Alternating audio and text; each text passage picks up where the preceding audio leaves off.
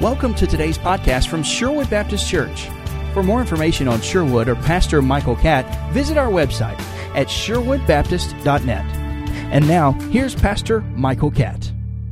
Everybody seems to try to be defining what a president should be these days. They're trying to tell us what he should look like, what he should act like, how he should talk, and what he should stand for. And in light of that, I want us to continue our study in the Gospel of Mark. And this morning and tonight, I want to talk about the ministry.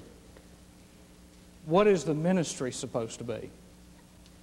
What is it supposed to mean for a man to be called to ministry? For a person to be called to give their lives to missionary service? What does it mean to be set aside vocationally for the call of God on your life? How do you know it? What will it cost? What price is there to pay if you're going to be that? I find an interesting word, and we'll read all first 6 verses of Mark chapter 6, but I find an interesting word in verse 4. When Jesus said in Mark 6, Jesus said to them, "A prophet is not without honor except in his own hometown, and among his own relatives, and in his own household." I think Jesus spoke a volume when he said that. A prophet has honor except when you're talking about his hometown, his own relatives, and his household. This month is my 20th year of being in the ministry. And I can say without a doubt that most of my relatives don't know what to do with me. They don't know how to relate to me. They don't know what to say. The only thing they know to do is when I get in the room, I'm a safe bet to ask me to say grace over the meal. That's about all it is. They don't know how to talk to me. They don't know. They think I have no clue that Atlanta even has a baseball team. They think I live in some other world. They don't quite know what to say. It's always funny when relatives visit after the sermon because they kind of look at you like, I don't know whether to tell him it was good, I liked it, or just keep my mouth shut. They don't know what to do. In your own family, in your own household, in your own hometown. I can remember going a few years back and preaching in my home church, the church I grew up in, the only church I was ever a member of until I got married. And I remember the process of thinking through all of that. You know, when you grow up in a place, you come back and there's some things you want to say. And I said them. But before I said them, everybody was walking up, and all the people walking up, they were just pinching me and saying, "Oh, I remember you when you were 4 years old," and they're just shaking your face off, and "Oh, I remember you, boy, you've grown so big, and you put on some weight since the last time I saw you, too." And those kind of people, you just want to rebuke in the name of Jesus and go on. And I discovered something. Those people boxed me in. They love me. But they boxed me into some image of what they thought I was. For some of them, I had never grown past a toddler. Or I'd never grown beyond the youth group. They could still remember all my blowing it in junior high and high school. They never let me grow out of that. They never let me mature. They never let me grow up. I find that in my own family sometimes. And when I stood in that pulpit of my home church, knowing that I had to answer to God for what I said, not to them, it brought interesting results. People came because the little preacher boy grew up and now he's come back and made something out of his life and he's going to share with us. And they wanted me to tell them how lovely everything was. And I looked out in a room with 50 people in it, in an auditorium that seated 1,100, and nothing was lovely. On Sunday morning, 132 in Sunday school in a church that seats 1,100 with Sunday school space for 900 people. The church was dying, and they hadn't woken up to smell the coffee yet. They didn't know it. And God began to lay things on my heart, and one night I just cleared out a spot and pitched a fit. I just said, "Look, folks, if you're going to ever turn this thing around, you're going to have to do this and this and this." And I said, "There's some people you're going to have to go back and ask forgiveness for, and I want you to know I was a prophet without honor from that moment on." Hadn't been asked back either. But let's just put it this way. I wouldn't accept the invitation. Because I know. Because I have in my mind shaken the dust off my feet because they did not receive the Word of God. That's what Scripture says that we're to do. That's what we're going to talk about tonight. About that shaking off the dust. You see, I believe it is the job of the minister to comfort the afflicted and to afflict the comfortable. I think it's the job of the minister to make people go out sad, mad, or glad, but just don't let them just go out thinking nothing. I'd rather you go out mad at me than walk out in neutral. If nothing else, the pulpit ought to make you think. We should not come to church and put our minds and our hearts and our spirits in neutral. Jesus came to his hometown. It's the end of his first year of ministry. He is the most popular public figure in all of Israel. Crowds are following him by the thousands. And yet he returns home for a return engagement, and they reject him. Now, if you'll remember, in Luke chapter 4, verse 20, it tells us that Jesus opened the book of Isaiah and read the prophecy to them and rolled it up and said, "Today, that scripture is fulfilled in your midst. You're looking at him. I'm Messiah." And they were astonished and amazed, and they tried to take him and push him off a cliff. Now, I'll tell you, if I've ever preached a revival in a church and they tried to take me out and throw me off a cliff, I don't think I'd accept a return engagement. But Jesus came back. He came back not to give them more information. They already had all the information they needed. But to give them revelation and further revelation of who he was and what he had come to do. There is a rejected visit in the life of Jesus, and I want you to see it beginning in verse 1. He went from there, and he came to his hometown, and his disciples followed him. And when the Sabbath had come, he began to teach in the synagogue. And the many listeners were astonished, saying, "Where did this man get these things? And what is this wisdom given to him, and such miracles as these performed by his hands? Is this not the carpenter, the son of Mary, the brother of James and Joseph and Judas and Simon, and are not his sisters here among us?" Now let's skip to verse 5. We've already read verse 4. "And he could do no miracle there, except that he laid his hands upon a few sick people and healed them. And he wondered at their unbelief." They could not accept that this preacher boy that had grown up in their town was the Son of God. He hadn't been to the school of the rabbis. He hadn't been to the right seminary. He didn't have the right degrees. In fact, he hadn't even been invited to come back. Here is a man who walks into their midst that they say, "Oh, we know him." But they didn't know him. They had been close to him, but they were far from him in understanding who he was and what his life was all about. I'm amazed that Jesus went back. And yet he went back, and because of their familiarity with him, their advantage of knowing him became their disadvantage. They were so close, and yet they were so far.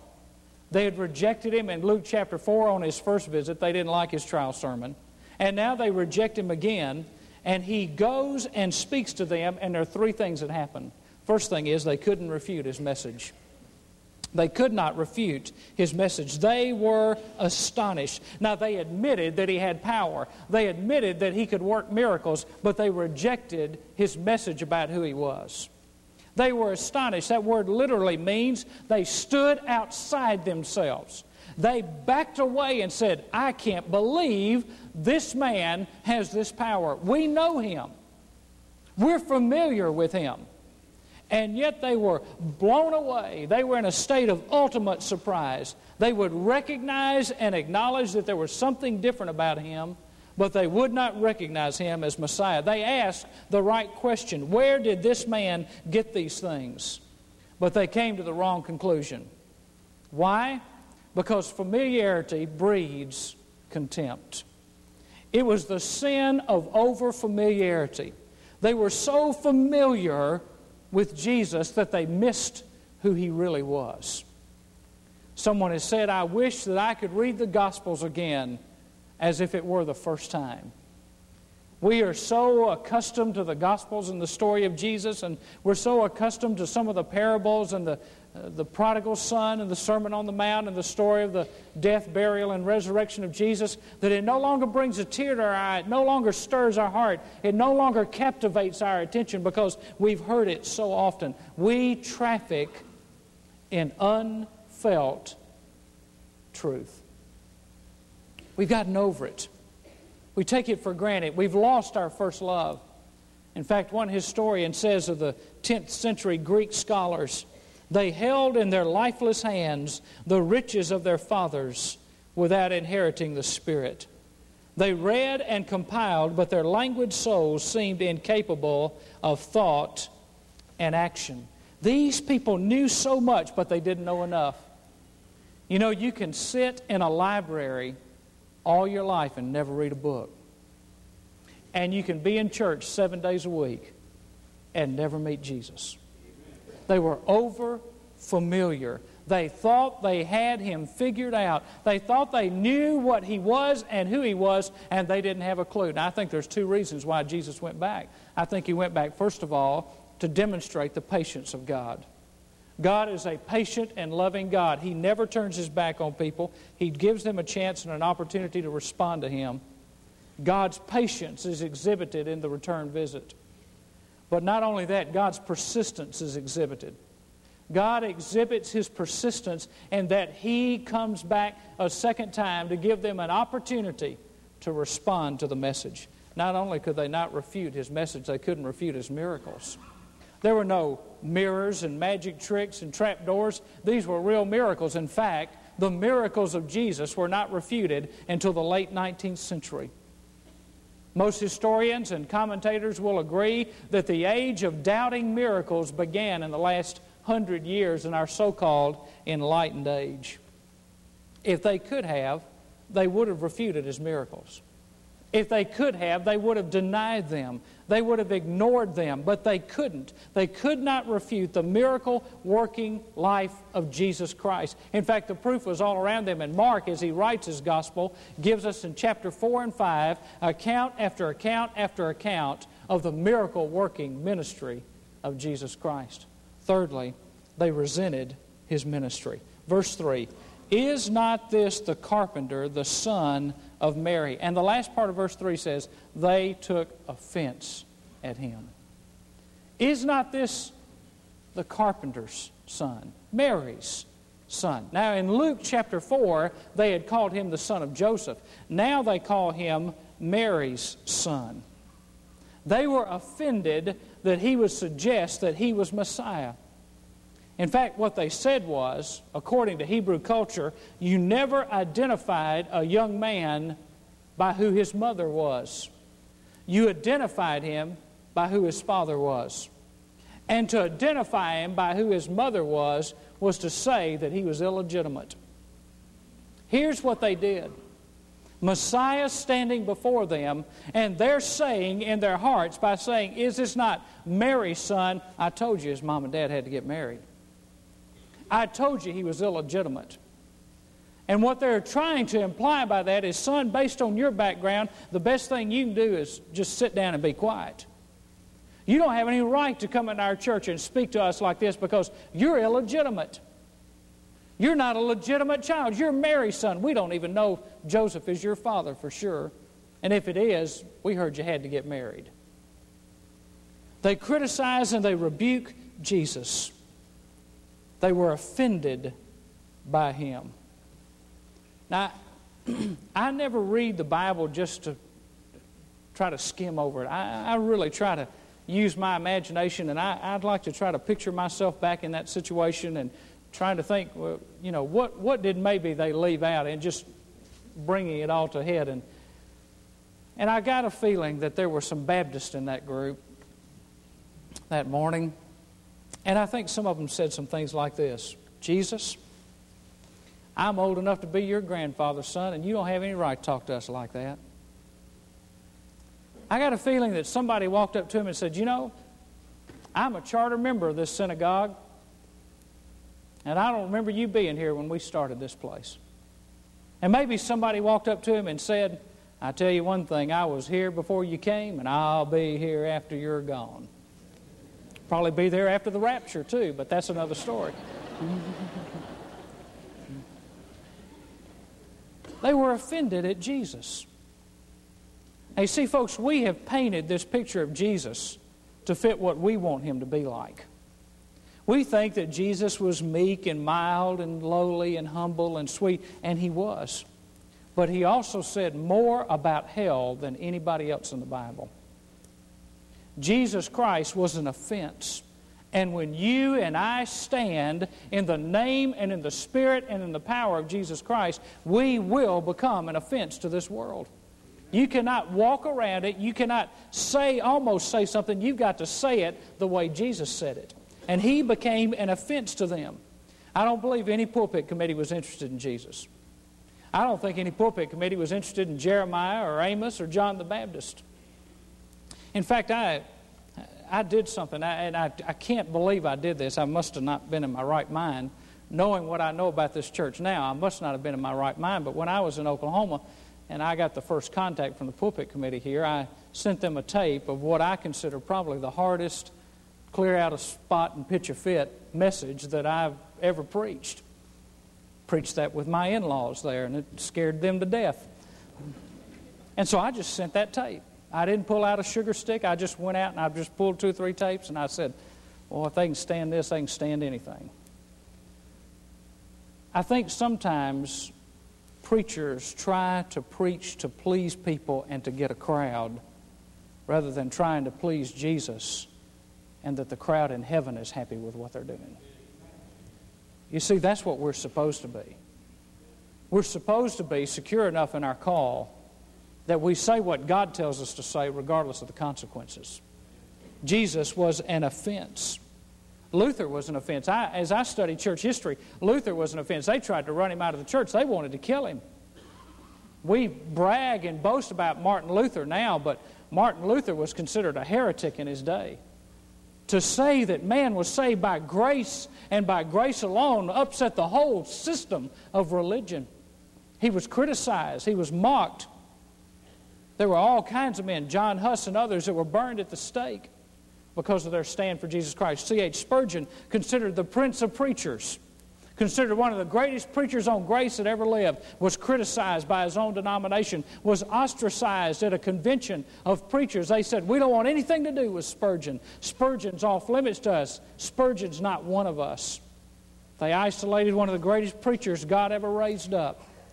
And now today we revere his name, but I tell you, consistently through history, the bricks that are thrown at the prophets are usually used to build a monument to them within the next generation. Prophets are oftentimes more on the receiving end of mud than they are medals, and brickbats than they are bouquets. But the office of prophet is still a valid office, and it should be an exercise office in the pulpit in America. Somebody has asked me, who are you going to vote for in the election? Well, knowing what I know, it doesn't take a rocket scientist to figure out who I'm probably going to vote for. But I'm going to tell you this, folks. We need to stay just enough in the middle of both parties to tell both parties to repent and come to Jesus. No Republicans going to heaven, no Democrats going to heaven. Only God's people are going to heaven. And we need to stand in the middle of both groups and say, God's word is repent. God demands of us holiness and righteousness and a return to our biblical foundations. They rejected Jesus. You let a young man rise up in the church and begin to preach Jesus, and people tell him to be quiet.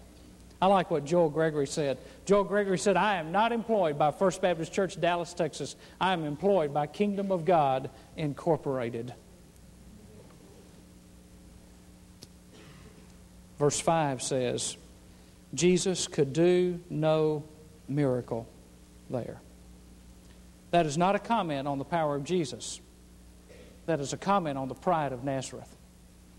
And I believe that there are times when God wants to pour His Spirit out on a church, but He cannot because there's a spirit of Nazareth in the church. That spirit manifests itself in a questioning spirit, in a cynical spirit, in a doubting spirit, in a caustic spirit. That is the spirit of Nazareth. And when that spirit is evident, Jesus can do no miracle there. He can do no work in the midst of those people because there's a spirit there. That was the spirit of First Baptist Church in Nazareth. They were a people who were caught up in cynicism and in criticism and in doubt and in strife and in backbiting. And because of that, the power of Jesus could not rest on that church. Now, it doesn't take us much to figure out that that's still true today. A church that ever gets caught up in that kind of spirit ties the hand of God. Do you realize that a church can tie the hands of omnipotent God?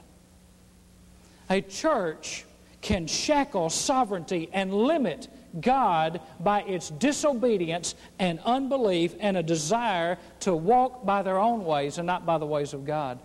The book of Job, chapter 21, verse 14 says, "Therefore they say to God, Depart from us, for we desire not the knowledge of thy ways."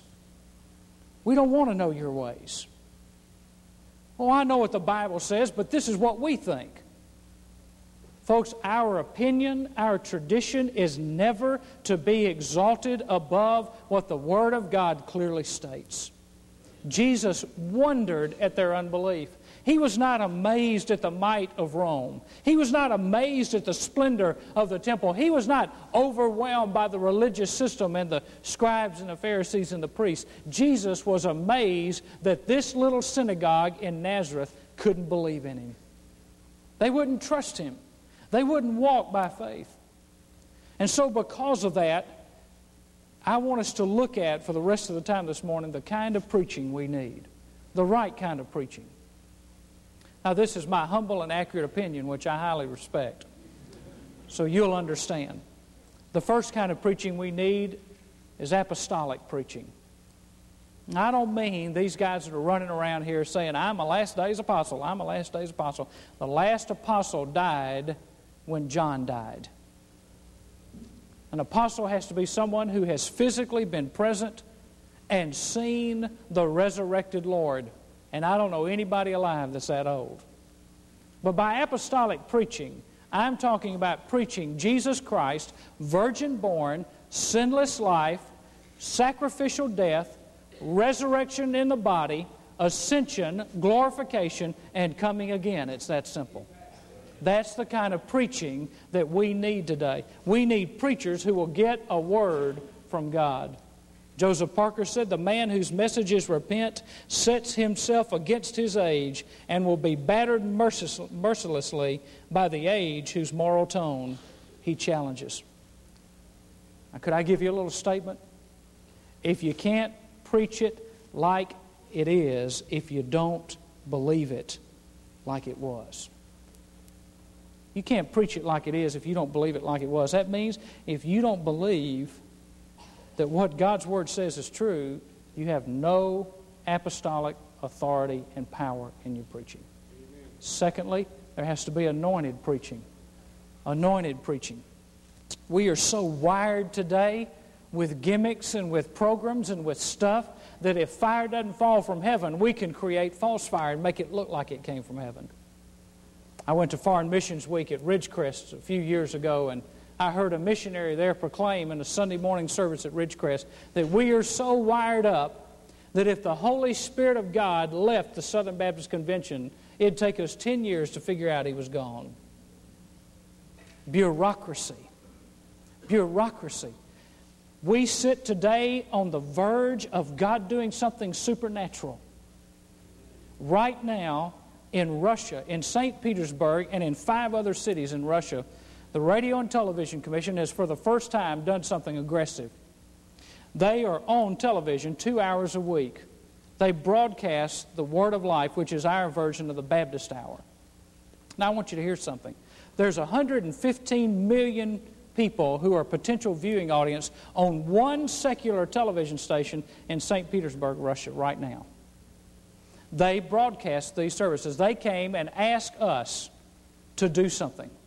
And so we put 2 hours a week, and we have an agreement with them to go to up to 7 hours a week of broadcasting. Broadcasting all kind of children's shows and everything else. There's a little children's show called The Sunshine Factory. Just a little, it's dated, it's old. I mean, it's not anything. We're so high-tech, we're bored by it. They're fascinated by it. They put a little tag on the end of that show because it teaches morals and family values and all those things. And they put a little tag on the end of that show and said, if you're interested in knowing more about this kind of stuff, please write to, and they gave the address. Secular surveys revealed that 9 million people watched that show. And they got 1 million letters from one 30-minute kids show. Now, if NBC or ABC or CBS got 1 million letters for anything, they would consider it the greatest outpouring of response they've ever gotten. They got 1 million letters. In fact, let me tell you how many letters that was. The post office in St. Petersburg called the TV station and said, would you come and get all the mail and just bring us back what's not yours?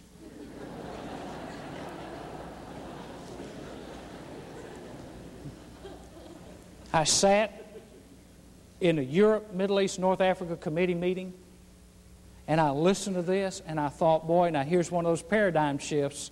We've never done this way before. We've kind of all been a little territorial, and here's one of those little shifts. And here's the president of the Radio and Television Commission. He says, I'm just coming to see if maybe the Foreign Mission Board could help. And a couple of clowns sitting in that room that I don't know why we pay their salaries said, I don't know if that's a lot of work. One guy finally said, brother, the world's going to hell and you're worried about a lot of work. You know what we need? We need the anointing of God on us again. We need to get out of the bureaucracy and get down to a lean, mean fighting machine, and we need to go after it and attack hell with a water pistol if we have to, but let's do something that looks like it's got the power of God on it. An anointed preaching. Otherwise, all we've got's a farce, not a force. There's a lot of interest in among pulpit committees and different folks about where you went to seminary. That's important to some people. Most of the men I know that are great men of God, a lot of them didn't go to seminary. They didn't get messed up. I tell anybody who goes to seminary, go and do as little as you can. Just get your degree and hang it on the wall, because there's never going to be a committee that's going to say, son, what was your grade point average in seminary? They don't know. They don't care. All they want to know is you get that little piece of paper, did you walk across the stage, did you get your tassel moved to the other side? That's all they want to know. They don't ever ask you grade point average. And 85% of what you learn there anyway, you don't use in a local church. They never teach you how to do practical ministry. So I said, just don't worry about it. You see, we get hung up about, well, does he have a doctor's degree, and does he have a master's degree, and where did he get his master's degree from, and is he educated in one of our fine schools? Folks, I'd rather be educated in the wilderness than educated in a seminary, because you learn things on your knees and along with God you don't learn anywhere else. You know what the problem with Southern Baptist pulpits is today? We are dying by degrees. They're killing us. We've got educated idiots that don't know how to trust God and stand for the Word of God and stand unapologetically on Scripture and in the power of the Holy Spirit to preach the gospel without apology. Now, a big amen belongs there. But since you won't give it, I'll go on. Number 3, authoritative. Authoritative preaching. Now, I'm going to make another little side note here. I find it interesting. We have a new denomination within our denomination, you understand, because they don't want to pull out. They want to be able to have it all. One of the high-ranking people in that denomination within a denomination has been quoted in the paper saying, we are going to get back to what built Southern Baptists. We're going to be back to missions and evangelism. That sounds really good.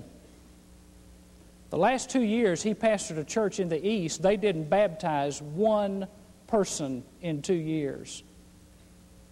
Now you ask me, and you answer me, is that rhetoric or is it truth? I'd say a guy that can't get anybody baptized in his church with a population in the town of 250,000 is probably lost, and he's just using words to keep a job. Authoritative preaching. We need authoritative preaching. The preacher asked the chairman of the deacons one time why people weren't responding to his message. He said, well, Pastor, I don't know. He said, of course, it could be the fact that you end every sermon by saying, well, but what do I know?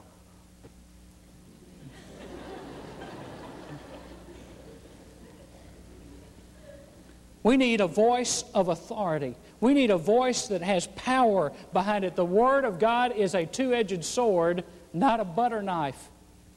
We've got mild-mannered men preaching mild-mannered sermons to mild-mannered people, encouraging them to become more mild-mannered. We don't need anybody else mild-mannered. We need people that go out of a church on the authority of God and go into this world and tell them there's a difference in Jesus.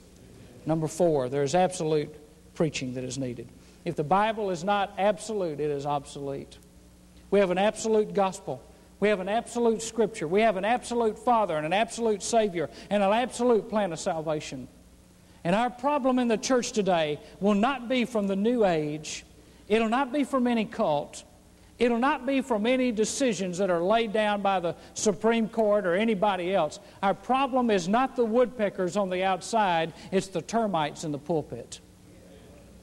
We are being eaten away from the inside because we've lost our power. We've lost our authority. We've lost the anointing. We've lost the message that God gave us to give. Stephen Olford said, we are hearing everything from the pulpit today except what God says. And the one thing this world needs today is what God says. Not my opinion, not your opinion, not our thoughts, but what does God in His holy, undeniable, authoritative Word have to say to us? The gospel is not vague. It's specific. And we need to preach it like it is. Otherwise, the pulpits of America will lead churches to the graveyards of religion. We will have a name to be alive, but we will be dead. The question I think that every pastor ought to ask himself every day of his life, I think every staff member ought to ask, I think every missionary, every church, every Sunday school class ought to ask themselves, can God do a mighty work in this place, or will He leave because of unbelief? Can God do something mighty, or will He leave because of unbelief?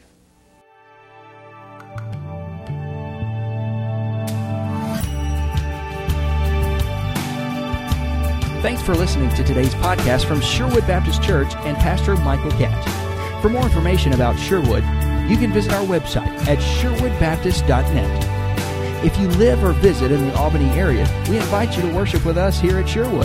Thanks again for listening, and have a great day.